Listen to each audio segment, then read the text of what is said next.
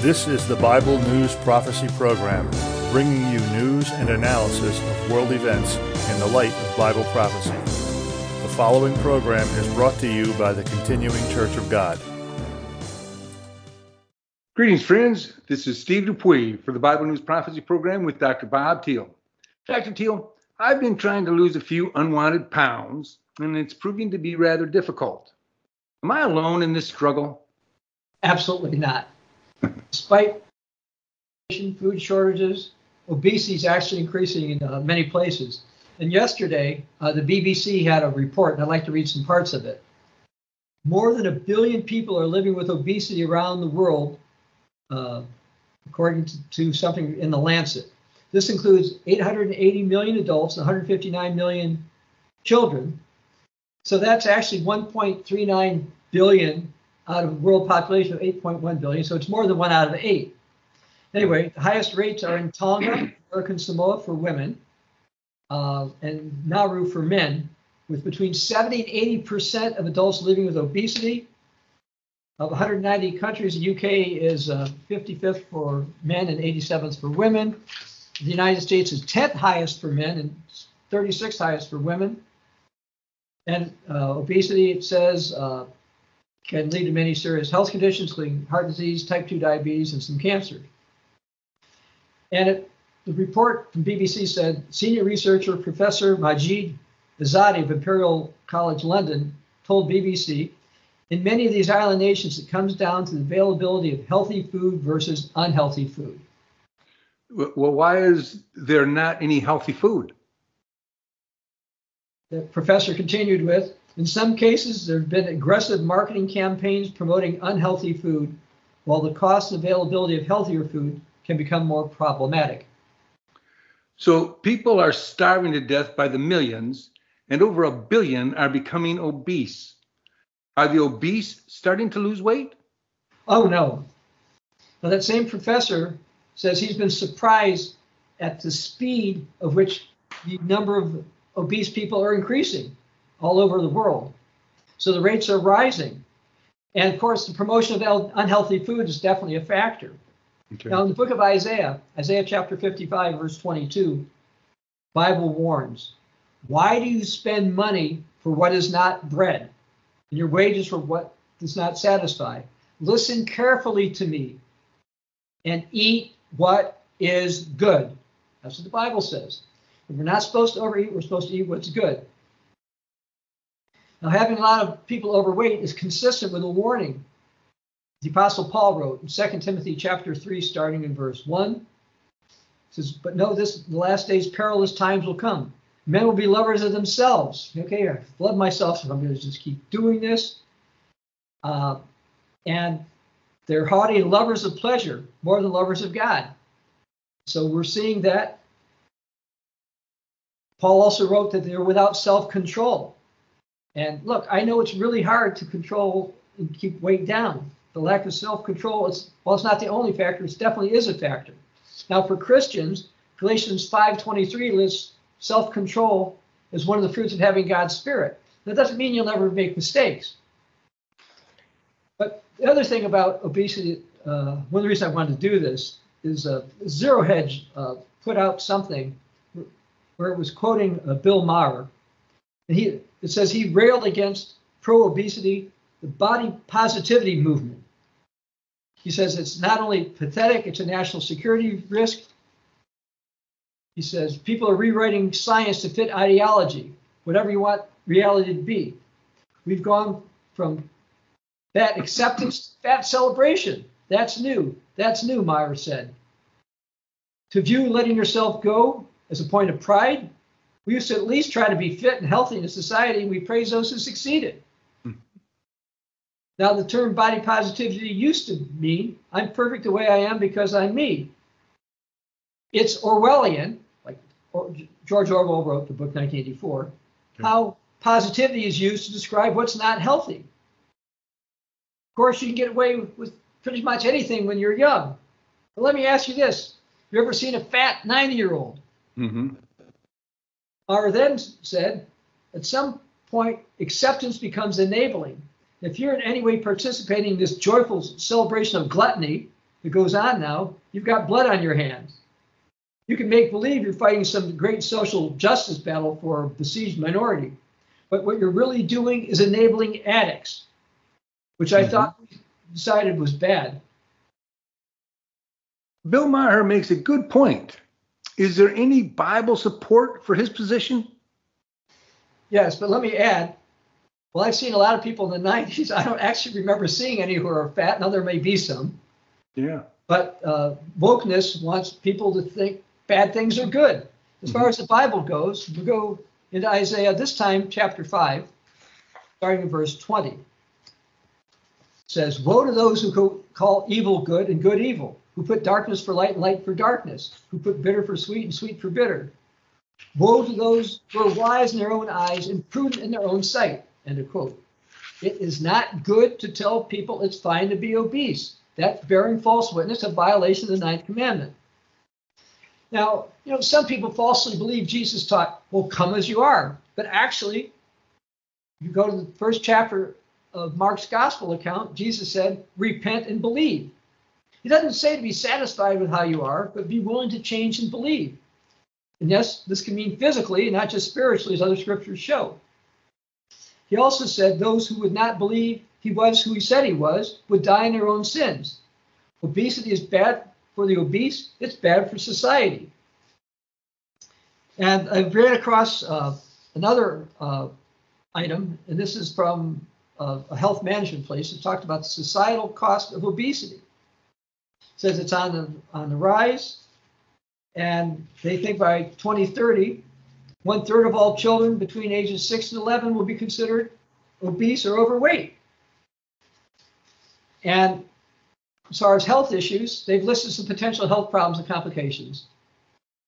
Type 2 diabetes, hypertension, risk for stroke, sleep apnea, difficulty breathing, coronary heart disease, problems regulating healthy cholesterol levels or high triglycerides, certain types of cancers, including breast, colon, endometrial, gallbladder, kidney, liver, ovarian, pancreatic, gallbladder disease, osteoarthritis, which is a deterioration of the bone and cartilage in the joints, greater risk for mental illness, including anxiety, clinical depression, and other psychiatric disorders, reduced quality of life because you'll have excessive pain, limited mobility, problems performing everyday tasks such as standing, walking, or even using the restroom.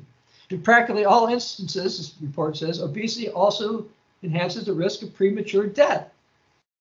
Plus, it's extremely expensive. They're worried that it's going to cost like $300 billion a year in the United States to treat obesity directly. And then it says there are indirect costs, including effects on employee wages and productivity, etc. Now, of course, the United States is already massively in debt, and future increases in healthcare costs and decreased productivity could be one of the straws that breaks the camel's back, metaphorically. Although I do lay some liability for this problem at the feet of the food industry, I'm not letting myself off the hook. What is God's point of view on obesity? Well, we read about it actually in Deuteronomy chapter 32. God condemns it. Starting verse 15. You grew fat, you grew thick, you are obese. You forsook the God who made you, provoked him to jealousy with abominations.